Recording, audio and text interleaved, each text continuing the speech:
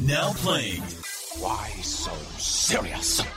What is the Matrix? Have you ever danced with the devil in the pale moonlight? Oh, what's in the box? You like scary movies. What does Marcellus Wallace look like? You talking to me? You talking to me? Movie reviews in 20 Qs. Hello, good people, and welcome to the podcast Movie Reviews in 20 Qs, the show where we review a movie by asking 20 weird and wonderful questions about it. I am your host, Sam Hurley, and as you can tell by the episode, we are doing an incredibly special movie for any New Zealander. We are doing Lord of the Rings, Fellowship of the Ring. It's a movie that you guys have been requesting for ages. It's a movie that one of our regular guests on has been asking for ages now as well. So congratulations, Kahu. Fuck you. I'm not doing it with you. I'm doing it with two awesome guys. I'm doing it with, two-thirds of the Fate of Eisen crew. The first of which is Brad. How you doing, Brad? Hey, fuck you, Kahu. I'm doing good. I'm excited. I don't know that much about the Lord of the Rings films. I'm a huge fantasy fan, but I don't get a lot of time to watch movies, and those films are things that you either don't watch at all or you watch obsessively and you know everything about them. And I'm unfortunately in the don't watch at all camp. That's okay. You'll probably bring a bit more of a freshness and a unique approach to this. What about you, Oliver? Are you a massive... Oh, the other guy's Oliver. How are you doing, Oliver? Kia ora, hey, how are you?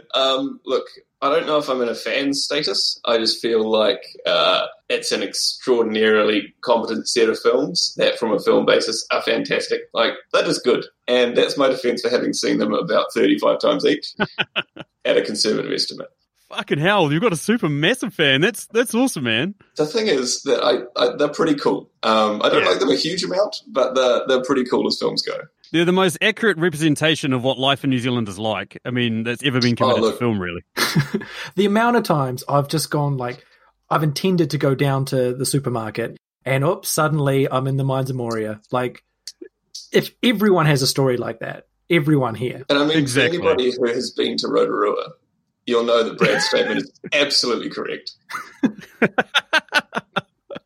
It is true. The other person supposed to be joining us this week was Jules. Who wants to imitate Jules because Jules isn't here? I will never do such a thing, nor would I joke about it backstage when not being recorded. I'll do it very briefly just to represent her, and she can feel free to unfriend me and delete me from her life. Hi, I'm Jules. That's me. Listen to my podcast, Jules from NZ. I'm also Marley Craft on the Fate of Eisen, and Simon Quayle on the Gigantic Adventures of Jeff and Simon. That's it. I must say, you've got an incredibly feminine voice there, Jules. It's brilliant. Thanks. So anyway, guys, welcome again to both of you to the podcast.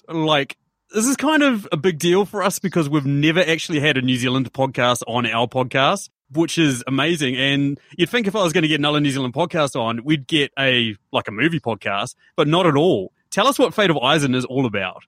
Fate of Eisen is a 5th edition D&D actual play podcast. It is set in the homebrew world of Eisen that I built and that we all together continue to build and add lots of canon and lore to it. And it's very not safe for work. I like to think that the tone of it is sort of, I try to be serious. I try to put serious situations and serious characters and a serious world in front of the players, and they just laugh it off and turn it into ridiculousness, which is fantastic. It's very perfect. It's sort of grounded while also being extremely not grounded. It's all of that, but also just 3 dickheads previously, all from Wellington, who just sort of go for a walk and a whole bunch of stuff happens. And Brad gets very angry that we don't play by the rules. But he doesn't say it because he's a great father and he teaches well. I've listened to the first season, really enjoyed you guys. I loved listening to it. As someone who has never ever experienced anything to do with Dungeons and Dragons, only dungeons, but people don't need to hear about my sex life. It was just awesome. It's an awesome podcast. Really enjoyed it. Yeah, cool. That's the thing as well. I entered into it with literally no idea. You're kidding? You have God no. I mean, no offense to the Dungeons and Dragons community, but I was not one of you previously.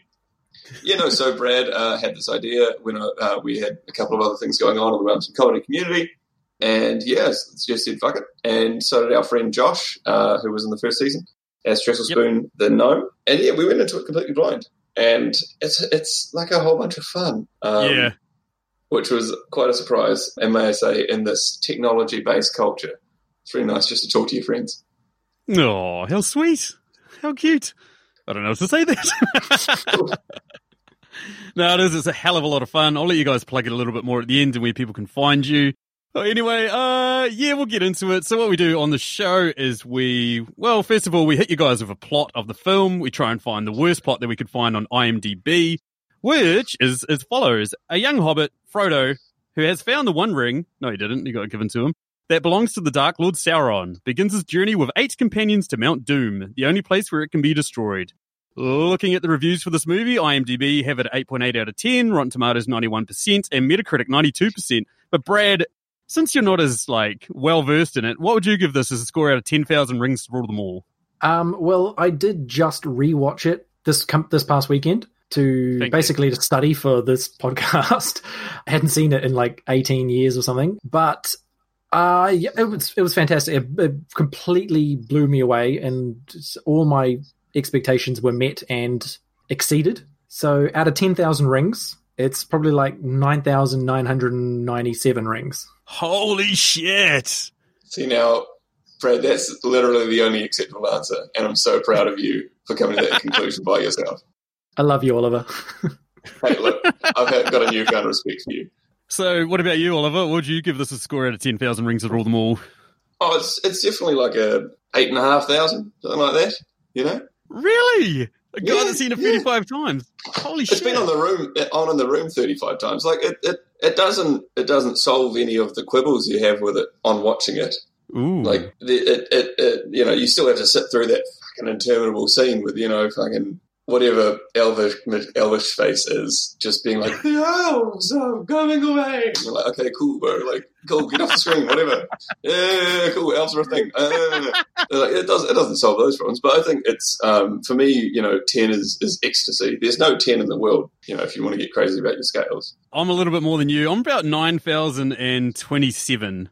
But I can fluctuate between that and a 10,000. I mean, rewatching this for this podcast was an absolute fucking joy. And I'm so glad to be doing it. But I'll add in there that I actually learned something that may very positively affect my marriage. In that, that is some clickbait that I'm after. What's happening? What is going on? Because I'm big into D&D. I play a lot of D&D. I'm a huge fantasy reader, and I'm so certain that on multiple occasions my wife has been like, fantasy, man, don't like it, man, whatever. So when I said, I'm going to rewatch Fellowship of the Ring, and I said, I know you don't like fantasy, but do you want to watch it with me? And she was like, what are you talking about? I love Lord of the Rings. I've seen them 10 times. And I was like, yes, success. The dream is being lived.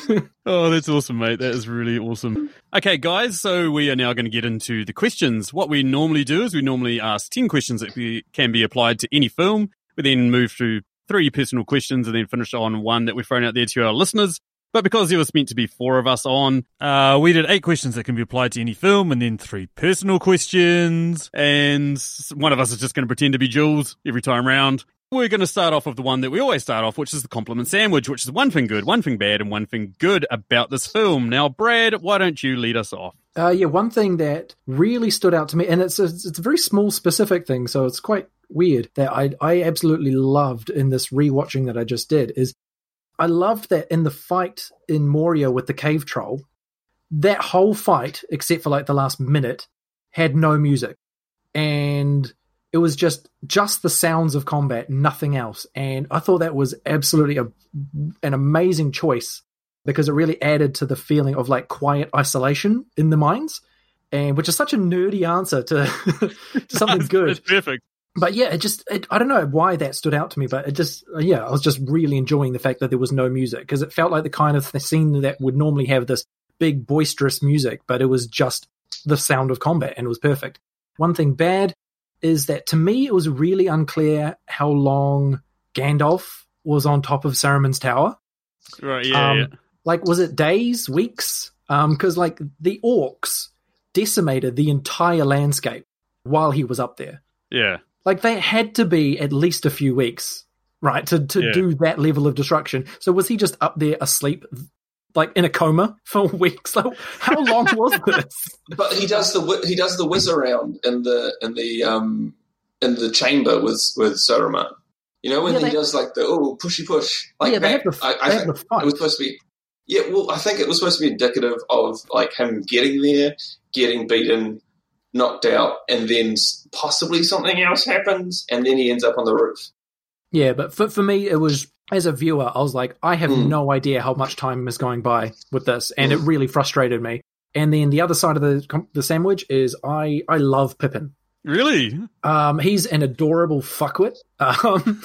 And the thing about Pippin is he can summon danger with his stupidity and like put everyone in peril just because he's a moron, but he gets away with it every time. It is a useful trait. It's an amazing superpower to literally come close to causing everyone's death over and over again, and people are like, "Oh, you scamp." Okay, Oliver, what about you? What do you got? Compliment number one. It's a true masterpiece. Like it's what happens when a competent director meets a crew that knows what they're doing, people that take risks, and a really good production team in hitting its stride. And it's a perfect storm of a film. You know, it's the Saving Private Ryan of fantasy. You know, it works as a film. It's competent throughout. So that's just a really boring review. It is very long. Yes. And sometimes it's longer than others, and sometimes there's weird extra lines because you're watching like the director's extended cut from 2018 before they added another little scene, and that's a bit weird. So that it can be tiring, you know, about the 2 hour mark where you're like, okay, cool. I thought the bell rod was just it, you know. I thought that was the end of the movie. Like, yeah, okay. So everyone's saying goodbye now. Okay. And the other end of the compliment is just New Zealand, man. That's cool. That did a huge amount for us as a nation, was producing what's a competent work of art. Yeah, I mean, similar to you guys, or similar to you, Oliver, like, I really just love the production values of this. Like, the Shire feels authentic. You know, the Elven city that they go to, it feels authentic. Even the, like, Caves of Moria and all that sort of stuff, they still feel authentic. And the CGI hasn't really aged that much. Like, some of these older films, you look at them and you just, like, you can see past the magic as they sort of go on. The bad thing, holy fuck, there's some cheesy dialogue in this film. Holy shit. And I hate to shit on someone that has the same name as me, but fuck, come on, Sam. Like, get some better fucking lines there, bro. And final good thing, I mean, it's like, at the time, it was a relative cast of unknowns aside from Ian McKellen had been a little bit, Cate Blanchett was, you know, starting to make her way in the world, and like Elijah Wood was like a child actor, but like a lot of the other ones, you wouldn't be able to name, like, even another film or two for some of them. Like, you know, Sean Astin to play Samwise maybe, but... Yeah, Hugo Weaving, Christopher Lee. Yeah. But then again, Viggo Mortensen is Aragorn. Yeah. You know, no, there's Liv like Tyler. Merry Pippin as well. Merry and Pippin as well. You know, they're forming linchpin roles. You know, obviously Gandalf went to a big ticket actor. Elijah had name recognition, but one of the very cool things about this film is how much it involves a whole strata of levels of actor. Like, the extras give it as much fucking gusto and as much care as Serena McKellen. And that plays throughout the film. Nobody phones it in this film. Like, that's typically the problem with a lot of fantasy movies, is that they're just overacting a lot of these scenes. And Peter Jackson just was very smart to go out and actually get, like, well-trained thespian actors who aren't just, like, completely ripping the piss out of, like, what they're supposed to be doing. Because, like, as much as I say there's some cheesy dialogue in here, there's a lot of dialogue in here that should have fell flat, but a lot of these people just pull it off. And, that was another, like, awesome thing about it. I mean, Serena McKellen in particular, he's used to pronouncing oldie English on stage at volume and making it sound relevant to the time. So, that plays through. Exactly. And since I asked the question, I'm going to give you guys Jules' answer. Starts with a birthday party, which is the best. Bad, young hobbits apart from Sam. Oh, she's sucking up to me. Like dicks in this movie. Spoiled rich brats. I don't like them until later. And then the scenes in and around the first leg of the trip to the pony are epic in building that tension and fear. So good. Thanks, Jules. Moves us over to question number 2. What is it there, Brad? How long would you survive in this movie's world? Am I born into this world, or am I transported into this world? You are magically transported there tomorrow and just dropped... Me right now, with my muscle tone. Yes. Me with my current muscle tone. Yes. Shit. Not that long. You could be an elf. I couldn't, man. Have you seen them run for like minutes? You're tall and blonde. That's the criteria. Yeah, don't make me stand next to an elf. Imagine just me, like English as fuck with the nose and the fucking face, standing next to like, it doesn't work. Sorry, what was the question?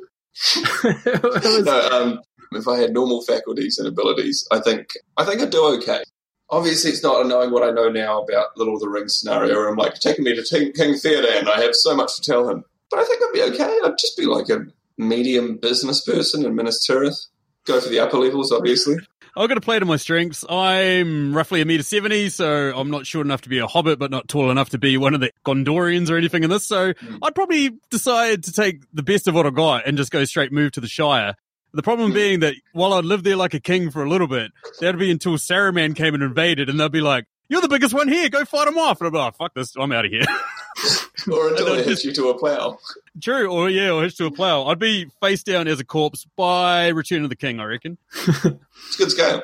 Yeah, what about you, Brad? Yeah, so I sort of saying it kind of depends where I live. Like, if I was in somewhere like hidden and off the side, like away from all the action, like the Shire, I'd probably easily go over 100 years because I'd just be like reading books and hiding from people. It's just kind of what I do. Tactic. It's a fair tactic. But like, if I was anywhere else in the world, like in a mine or in Mordor or any treacherous place or even a city, I'd just die as soon as I saw a goblin or something. I would just, or I'd probably be like that old guy guarding the gate at what's the name of that city they go to where the prancing pony is? But yeah, when the wraiths arrive and they charge there's that old guy who's guarding the city gate who lets them in, and then the wraiths like charge the door and knock the door off its hinges, and that's him dead. And I'm like, I would be that guy. Found your spirit animal, eh? That dude. And what was Jules' answer there, Brad? Jules says, I'm pretty good at hiking. Oh, weird flex. So that's okay, but if there's no sword training, I'm screwed. I can't imagine there's sword training, really, in a place like this. Surely they're just born with a sword and that's it, eh? Yeah, it's interesting, because everybody's been trained with a sword, and everybody knows how to do sword fighting. And you're like, how many of you touched a sword on Tuesday before it was today? Yeah. What's going on? It's a lot of swinging, not a lot of people busted in half. Yeah. When they're training, Merry and Pippin are training, is it with Boromir that they were sort of... It is with Boromir. And he's like, oh, well done. Oh, yes. Oh, good. Yeah. And it's like, is he just humoring them, or are they actually doing well for never having touched the sword in their entire little hobbit lives?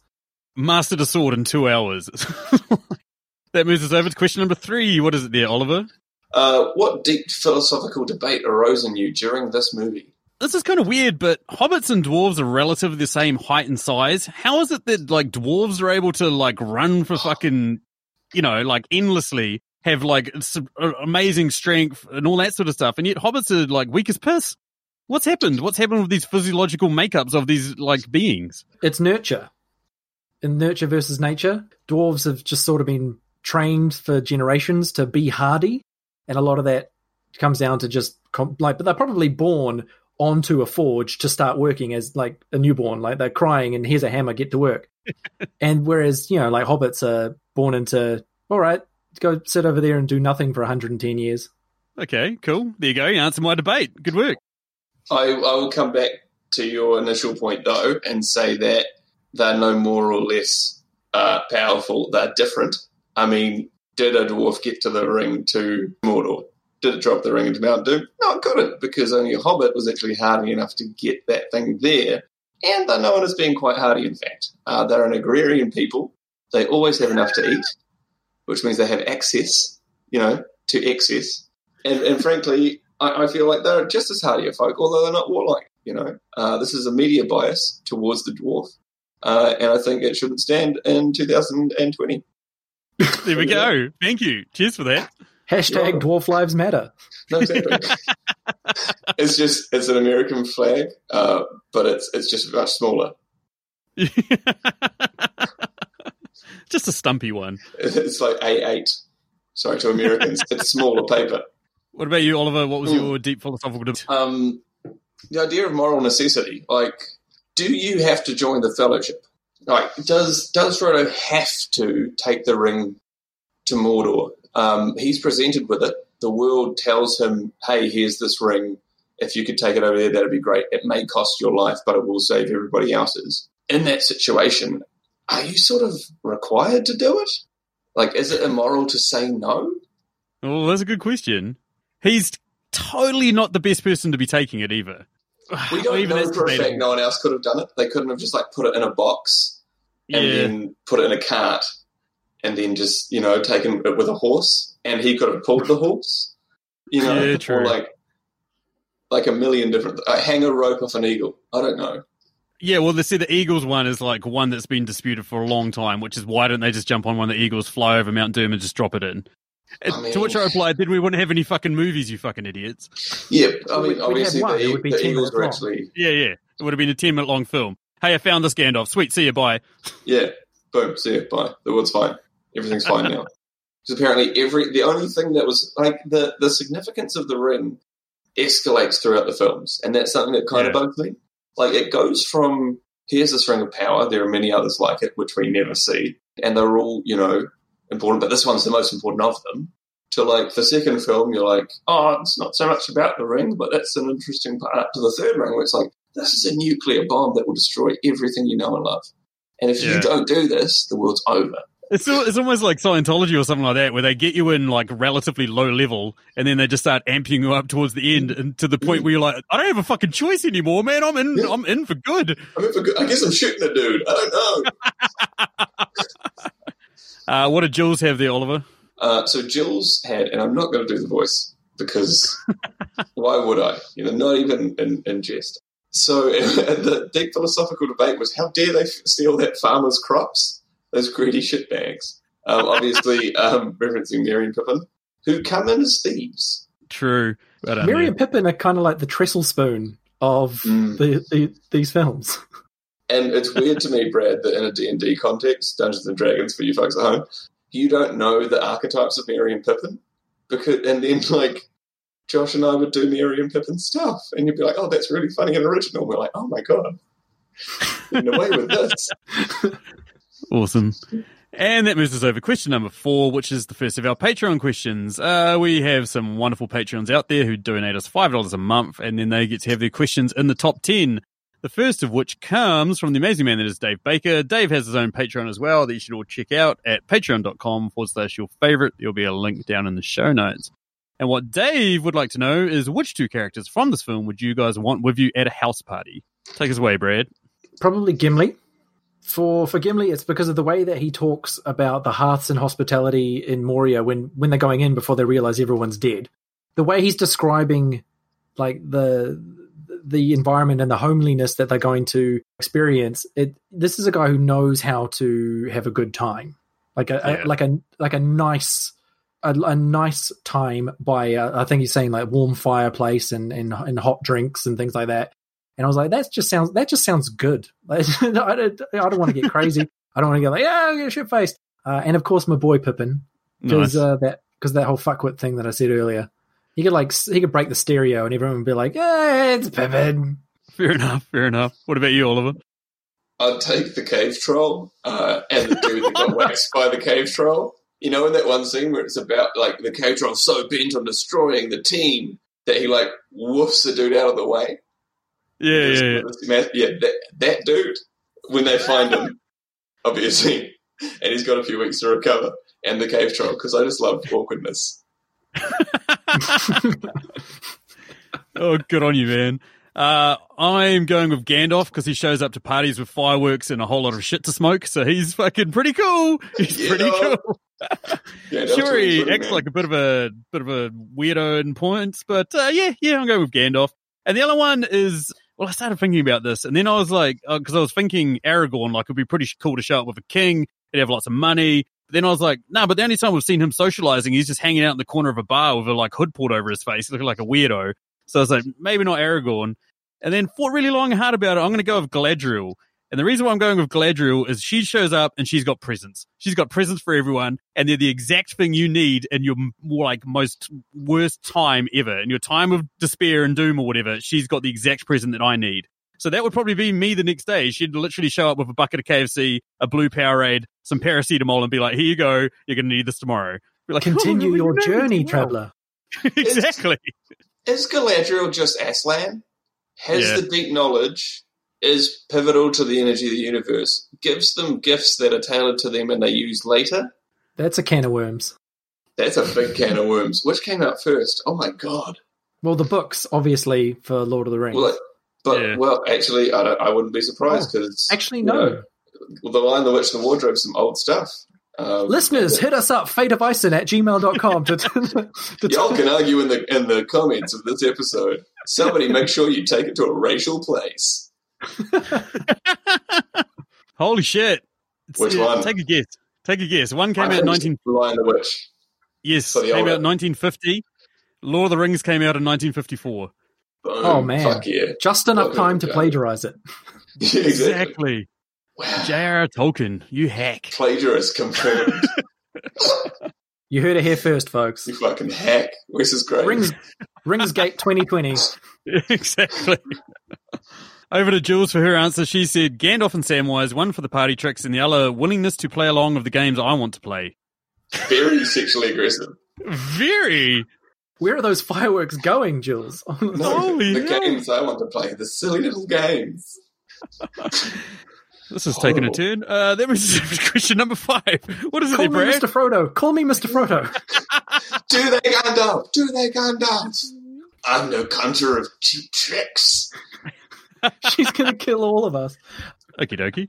And that moves us over to question number 5. What is it there, Brad? What is one thing you noticed in this film that you don't think other people might have immediately noticed? How terrible elves are. Really? All the time. Yeah. Fuck elves. Galadriel's like the nicest one, and even she turns into like a fucking scream demon at one point. Bruh, like, how long can you be talked down to before you got to do some shit about it? Like, have every single elf talks down to every other person, no matter what their status is in life. They're like, oh, well, you know, when I was 400, I remember that I did that, and it was very easy because I'm an elf. And you're like, it's like, I'm fucking, like, how old's Aragorn in this film? Like 38? His knees are so close to gone. But Legolas is just like, my people live to 400, and this is how we dance in the trees. And you're like, oh, fuck off, bro. You know? Anyways, that's my thing. Someone really hates elves. This is great. I don't hate them. I just wish they didn't exist. So you're calling for the genocide of elves? I've said nothing of the sort. Have you been checking M-Chan? It's Mordor Chan. How are you? What's up? It's a message from Mordor. Elfgate 2020, everyone. Hashtag man supremacist confirmed. We were here first, and those fucking elves have moved in here. Taking our jobs. Taking our See, they don't jobs. even work. When do they work? When do they work, bro? At what point have you seen one work? We have a cutscene with one hitting a piece of metal with a hammer half-heartedly and in a frankly communistic fashion. And, you know, next thing you have, you know, they're just like, everything's perfect. Fuck off. They live for hundreds of years. Do you know how many times that is like clogging up the health system, you know, the schooling system? They're just like vlogging up everything. And like when you're 50 as an elf and you're like, you know, fully grown, imagine someone who looks the same as you talking down to you because they're 400 years older. And there's nothing you can do about it but wait for 400 years and they'll still be 400 years older. Like how many fucking preposterous. Anyway, sorry, I hate them. Holy shit. The revelation. The thing I noticed that I don't think other people immediately notice, I lived over in the UK for 6 years, and there was a running joke amongst every single UK person and everyone from New Zealand, which was like, oh, you're from New Zealand, you must know someone that was in Lord of the Rings. Oh, you must know someone who was in Lord of the Rings. You must have heard it like a fucking million of times. Worst thing is, I did know someone in fucking Lord of the Rings. We I knew all do. Yeah, exactly. He was a hobbit. He's wearing a yellow shirt. You can see him at a party. Like, went to school with that guy. Yeah, the thing is, Oliver and Jules and I, we are all comedians, or I used to be. As part of the performing community, we all know shitloads of people from these movies. Yeah. Like heaps of deadbeat actors are like, hey, I'm going to try doing comedy. It's going to be on my resume as an actor. And so, like, you meet these fucking people. They're, like, through all the time. And, so that stereotype is painfully accurate. It is, What about you, Brad? Yeah, there's probably nothing that I would notice that other people don't. because like I miss heaps of stuff when there's stuff going on, when there's movies that have like lots and lots of fine detail and lots of things to remember. Like as I said before, right at the start, is I love fantasy, but there's so much going on in these Middle Earth movies that it's just too much detail for me to take all of it in and be noticing things that you're not really supposed to notice either. Does it feel it makes sense within like the general fantasy context, like the way that you see it? Like, does it look right? Yeah, everything flows for me. Like I follow it, and nothing gets lost for me. But it's the kind of thing where I'm actively working hard to put the pieces together as it goes. Like, oh, that's the thing that they talked about before, and that's the thing that they said there was 250. They said it was 260 years old, and then this is the thing that like I'm creating the puzzle as the movie goes on. Yeah. The thing I love about watching films, as Brad obviously does, is making it real stressful. It's work. Yeah. Even when I'm not even doing a podcast on a movie now, I'm sitting there like, oh, that'd be a funny quote to hear after sex. Everyone in the audience is like, shut the fuck up. No one cares. Why are you talking to this fucking movie, man? Wait, Sam, everyone in the audience, are you in a movie theater and you yell things like, that'd be a bad line to hear after sex? Yeah, totally, man. That's why I'm banned from all my local theatres. They're opening a new one. I can't wait. Anywho, that moves us over to question number 6, which is also a Patreon question. This question comes courtesy of the amazing woman that is Emily Higgins, who runs the Tasteless Podcast, a podcast in which she takes a movie that everybody loves. She says it's pretty shit, and then she sort of argues for a movie that no one's seen and sort of says why it's awesome. And what would she like to know there, Oliver? What character has probably gone the longest without showering? The cave troll. No, shit! I take it back. There's one character in this film that definitely would even be able to have a shower. So I'm going with the Balrog. Oh, that's a big dog call. Also, it's been alive for the longest. So exactly. There we go. A little shower would literally kill the dude. I'm going with him. I mean, I'm going to go ahead and say pretty much everyone, because showers aren't a thing in the Middle Ages, and I haven't seen evidence of one in any of the films. So, what about a rain shower? The answer is everyone. Yeah, or like while I was sitting here, I was like, standing under a waterfall counts, and like, yeah.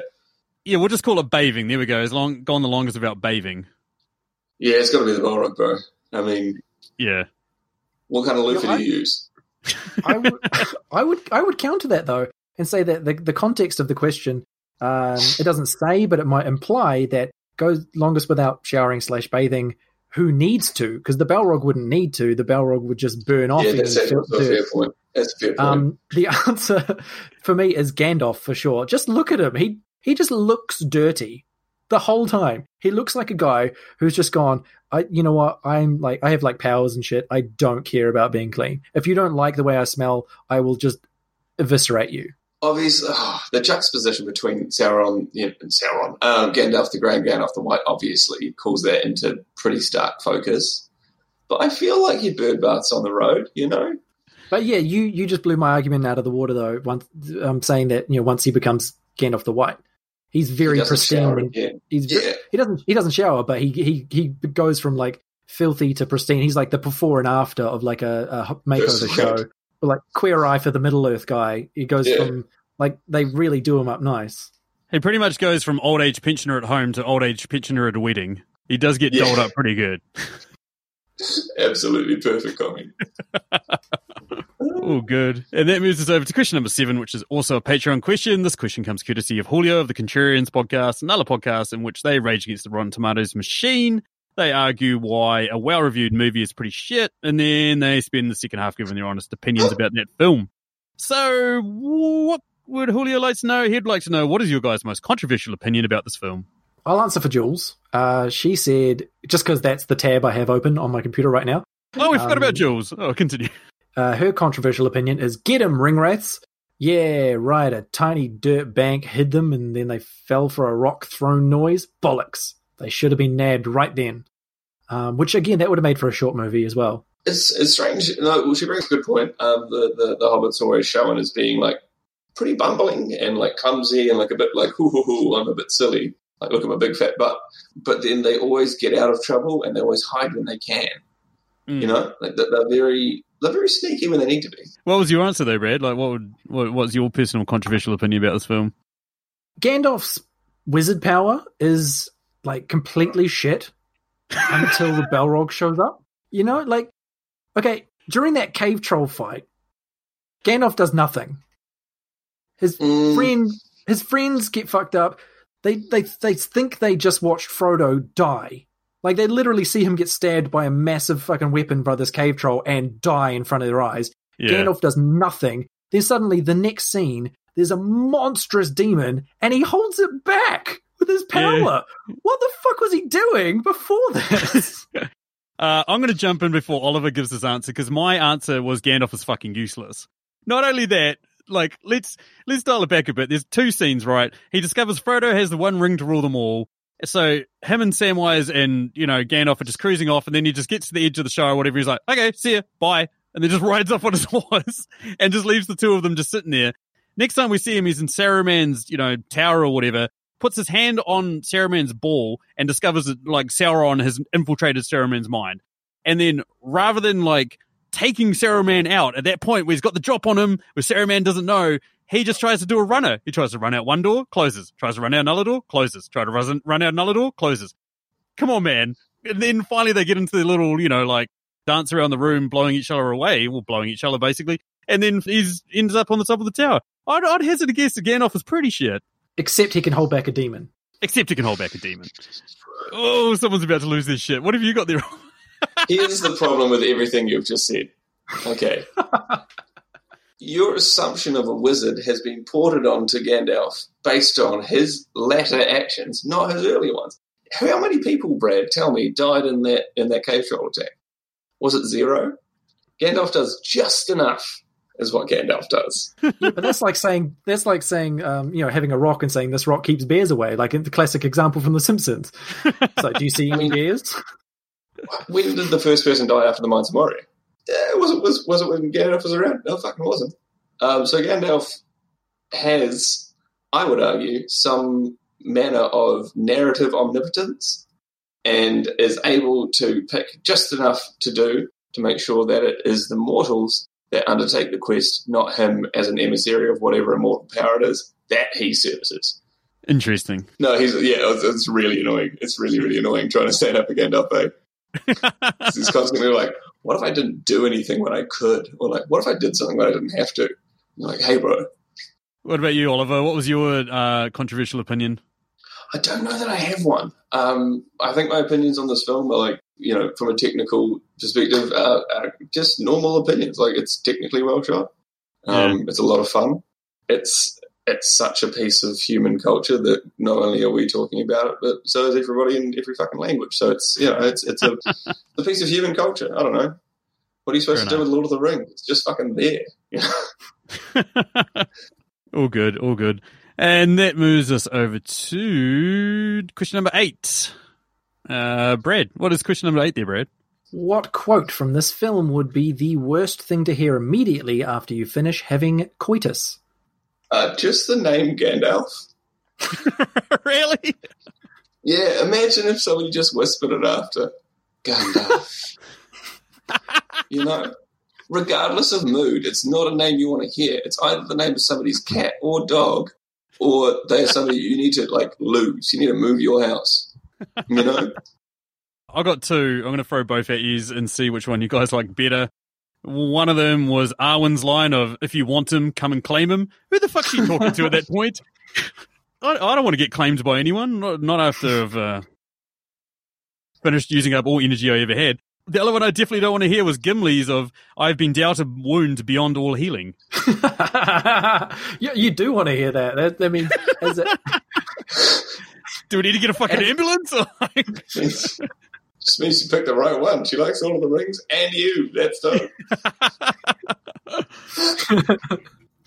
My 2. I've got the. I wrote down the one where Boromir is dying. Oh yes, that sets the tone for Le Petit Mort after the old coitus. Where are you from? I'm from the 1890s. Where he says, the world of men will fall and all will come to darkness. And I was like, oh, that would be very strange to hear. Like, did I just fuck a demon? What is this?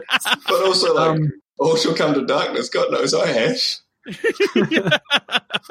I'm already And living the there, other one- babe. I'm all good. And the other one I thought of just earlier when after we'd started recording was Galadriel after she has her little talk herself out of the ring and then just going, "Oh, I passed the test."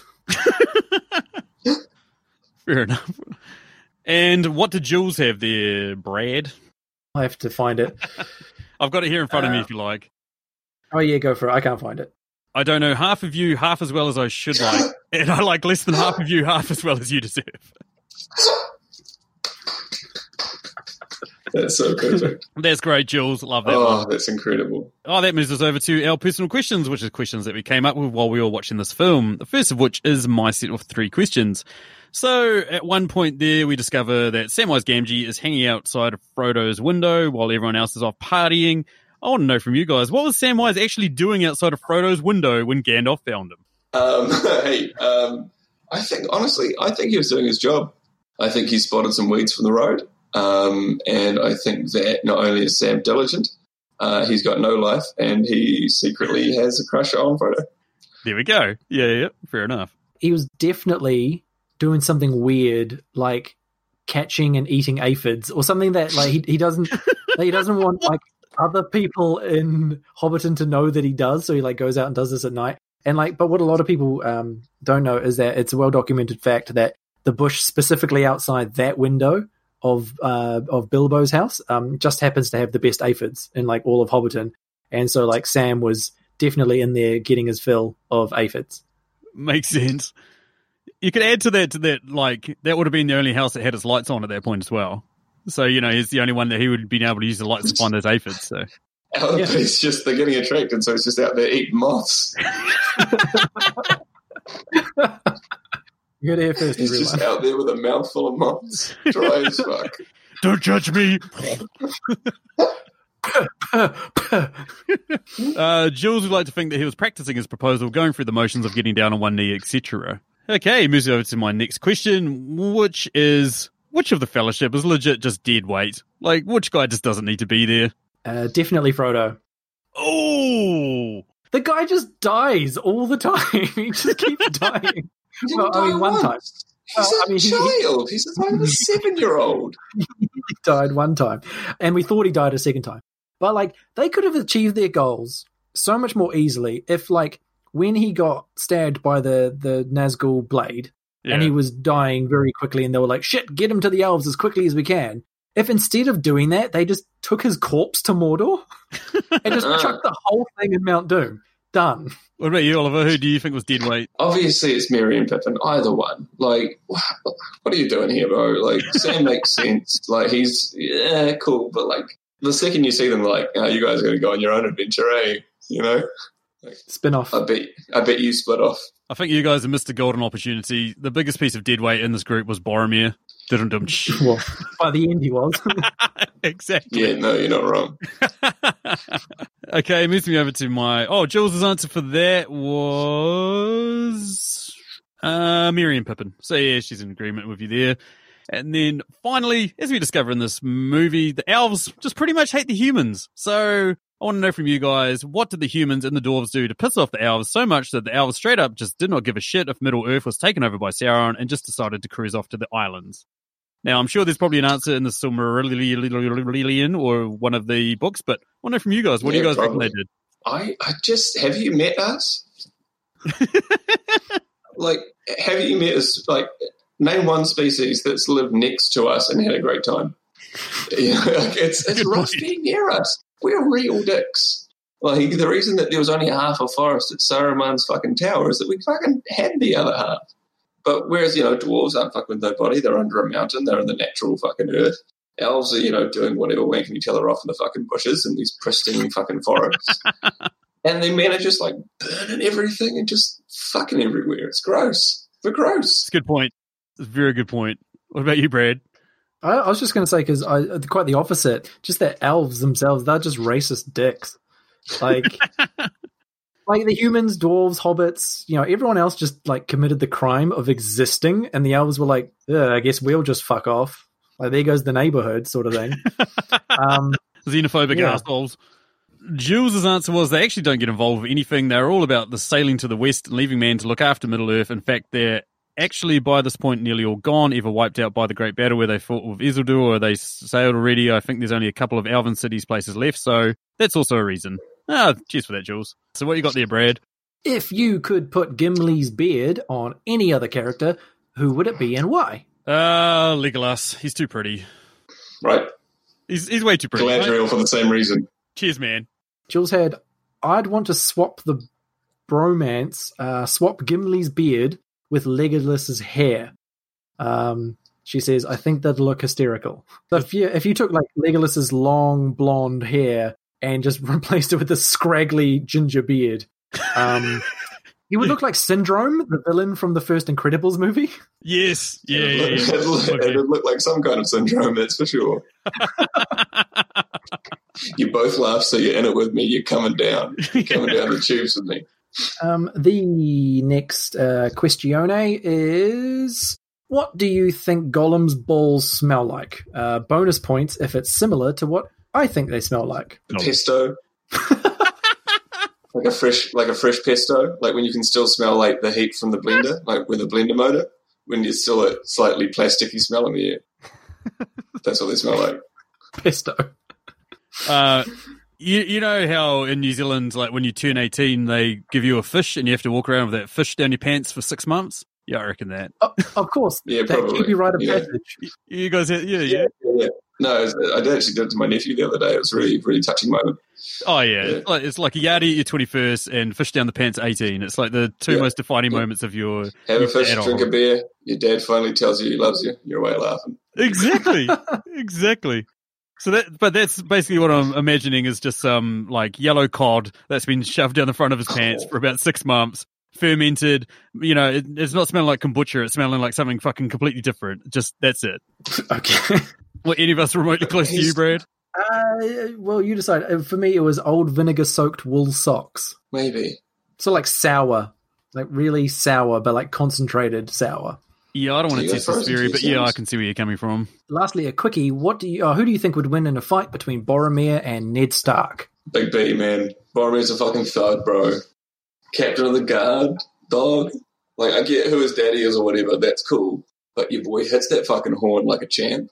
Fucking drew that sword. And what did he do? He knew he was going to die. Did he fucking go out like a coward? No, he didn't. It's true. He stood up. He went toe to toe. Became the world's best pincushion. He did pretty well. Mm. Fuck yeah. You know, based on all of fucking Neddy's kids, they'll bat the sword around a bit, but they'll fucking get nailed at the end of the day.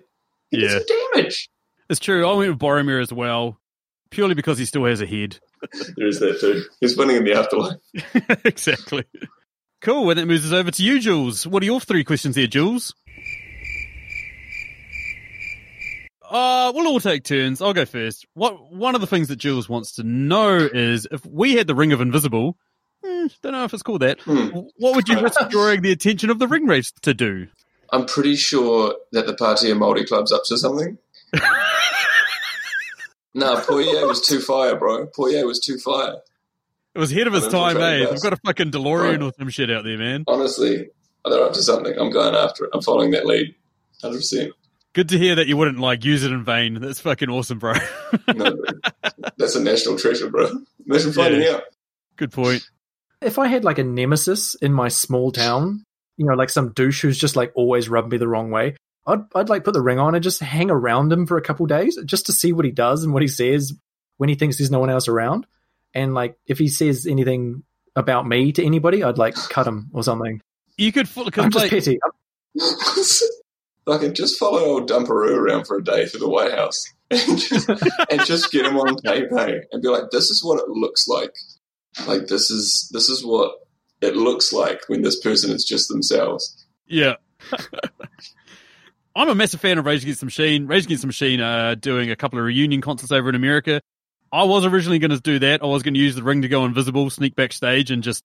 But then I was like, no, I've got a golden opportunity to find out a fucking secret. And that is to sneak into KFC and find out what those 11 herbs and spices are. Because I know one of them is heroin. I know one of them is either heroin or crack cocaine. I need to find out what I'm addicted to so I can get help and get over the shit. I'm pretty sure 9 of them are just salt. 9 salts, paprika, and cocaine. That's all it is. Okay, Oliver, that moves us over to Jules' other question, which is question number 16. What is it there, Oliver? Question number 16 from Julia is, what physical place of the movie would you like to visit? Yeah, this is a little bit weird and sort of, I don't know if anticlimactic is the word, but that river where Arwen summons the flood. I'm a big fan in New Zealand scenery, stony rivers. Like anytime I'm out driving and I see like a nice stony river, that always stands out to me, and I'm like, that's a really cool place to stop and take photos and shit. I'd like to go to that spot where she summons that flood. It's just a fucking river, but it's a cool looking river. Two of my friends went to a like 3 a.m. screening of Lord of the Rings, and then they got interrogated by the like Waikato Times newspaper when they came out of it. And they basically, one of my friends is very well spoken, the other one not so much. So the first one, they said, what did you think of Lord of the Rings? And he said, wow, there were some glaring omissions from the source material. However, you have to consider that 3 hours is a long time. So that was his first answer. The second answer was the Misty Mountains was cool. And I agree. The Misty Mountains was cool. Yeah, I'm so with the second guy, not the first one. Exactly. That's my takeaway, Elias. Yeah. Sam, do you mean that they were interviewed by the paper? Because you said interrogated, which sounds really hostile. Yeah, that's different. Have you not been to Hamilton? That's what it's like, man. I'm so sorry. I didn't know. Anyway, sorry. Cool. And that moves us over to Oliver for his set of 3 questions. Now, before we get into them, Oliver, anyone that's listened to our podcast for any amount of time, maybe 4 or 5 episodes even, knows that one of our most common questions is, how would you have incorporated Nicolas Cage into this film? So on that note, Oliver, why don't you tell us what your first question is that you came up with for this podcast? Right, well, I didn't know that, obviously. Right, and I was at work, and I was like, yo, what's some funny shit to say on a podcast that's supposed to be lighthearted? So I was like, yo, which actor would you replace with Nicolas Cage? I would have gone with the cave troll. I would have, at that point where they've got a cave troll, and there's Nicolas Cage just comes out just... Sorry, that's the right answer. Sorry, forget anything I said, that's the right answer. The rage in the cage just coming out of the fucking depths, just fucking... Would scream and not the bees 8 years too early. Yeah, exactly. That's the one, man. We would have known at that point what was going to unfold in Nicolas Cage's career. We would have fucking seen it early. Yeah. I would replace Serene McKellen. Just because I would love to see, especially in that fight against Saruman, I would love to see Gandalf going full Cage, or even in like the Balrog scene or something, where instead of just being like the strong, concise lines and of course that whole iconic "you shall not pass," instead it would be Cage like slapping his cheeks and being like, "Oh, you want to pass, do you? Is that what you want? You want to pass? I don't think so." And then it would be batshit crazy. And even like hanging on to the bridge, he'd pull himself up, like completely removing the danger, but just to deliver a line. So you could see his full chin. He'd like pull himself up and he'd be like, "Fly, you goddamn fools!" and then let go. Excuse me, Nick, can we get that again without the goddamn that's not in the script? I'm not doing it again. Jules' answer to that was Saruman, just because he's crazy and it would have been awesome. That's good. All right, what do you got next there, Oliver? What character quirks and flaws did we not see? Like, did Frodo have a wheat intolerance? I reckon Legolas is a flat earther. I can see that. What do you Elfai see? Everything, bro, because there's no curvature of the earth, cuz. Exactly. Like, fucking, yeah, exactly. It's called Skyline, not Sky Curve. Yeah, I reckon Elrond is like definitely into some freaky shit. I mean, there's just something in Hugo Weaving's face that like there's this smirk that tells you there's something going on that you don't know.